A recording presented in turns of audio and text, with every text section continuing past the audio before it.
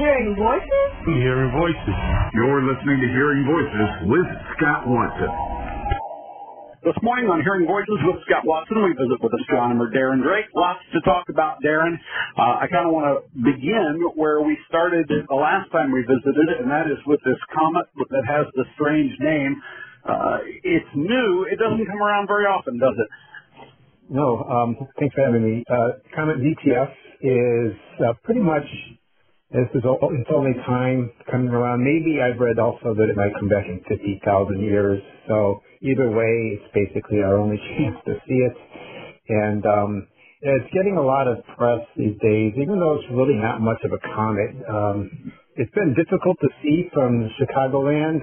We've been terribly cloudy through the last month or two, and finally when it has cleared up, it's like 0 degrees out, so only the brave get out. But I did manage to see it with my night vision device, which is cheating. For the most people, it's really tough to see. Binoculars, you can glimpse it in light-fluted skies, or a telescope would make a big difference if you know where to look. I plan on trying again tonight with one of my larger telescopes. It won't be below 0, so that helps. And I'll see if it's green. Maybe next time we talk, I'll tell you if I saw any greenish tint to it. But yeah, it's also getting a lot of attention because it's not very often that a comet is near the North Celestial Pole and is up all night long. So that's where it is now. It's near the North Pole Star, so we barely see any movement throughout the night, and that's a big plus, and it's pretty rare. We saw it back last with Comet Hyakutake in about 1996 when it was really bright and near the North Star then too. So if people want to make a run at this, they need to try to find a night where there are no clouds, where there is not much light pollution near where they are, and then they kind of look off the ladle or the handle side of the Big Dipper. Is that right? Well, I can't give you specific information on that because it depends on exactly when we're talking about. It's moving very quickly and will be, night to night. It's best to look up on a planetarium program or app to show you where it is exactly for that time. I do think, if I recall correctly, it will pass near Mars in later this month in February, somewhere towards the first half. I don't know the exact date, but it will be near Mars. He is astronomer Darren Drake. He joins me this morning on Hearing Voices with Scott Watson. We're at WHTC.com. We're also on Apple, Google, Spotify, and anywhere that you access high-quality entertainment.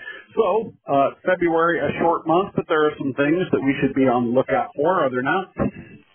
Yeah, well, obviously the comet, and there's no meteor showers to speak of this month. But the planets are always of interest, and we're watching as Saturn in Aquarius is dipping into the evening twilight. It's more or less not really viewable. Jupiter still has a little bit of time left in the constellation Cetus. It's very bright and hard to miss if you look low in the southwest after dark. And then the primary planet that is coming back into the scene is Venus. Venus is in Aquarius this month, largely in Aquarius, and it's going to be an evening star, so to speak. It'll be up in the evening sky pretty much from now until about midsummer. So it's one of those apparitions where it's clearly seen for several months on end. And so it really starts that time period around February all the way through about mid-July or so. So we'll be able to watch Venus. It's very bright. It doesn't twinkle like a star. You absolutely cannot miss it.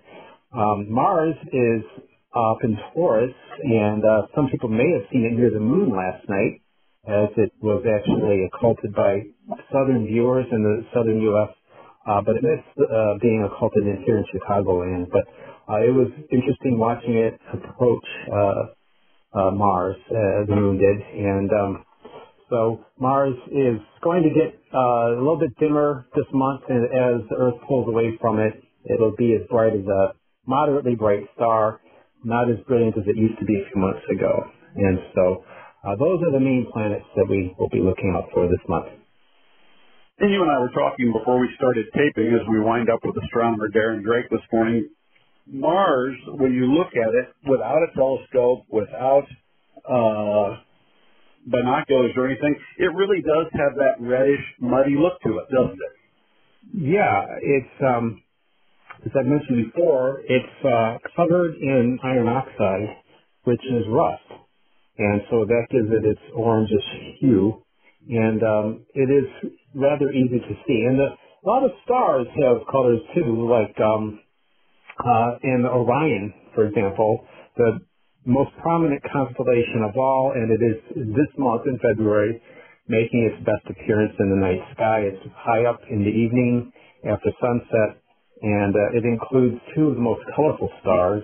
Rigel is rather blue and at the lower right, and Betelgeuse at upper left is somewhat orange or red in color. And you can kind of go back and forth and look and see that they're actually definitely a different tint as you go back and forth, because all stars have a different temperature.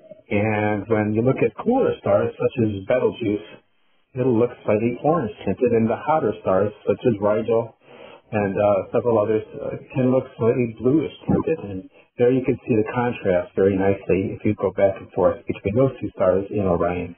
He is astronomer Darren Drake. When he joins us next month, we will talk about the new mission to the moon, and it is likely by then that we will have some names of some astronauts. That's coming up next month. Darren, thanks for the visit this morning on Hearing Voices. All right, thanks, Scott.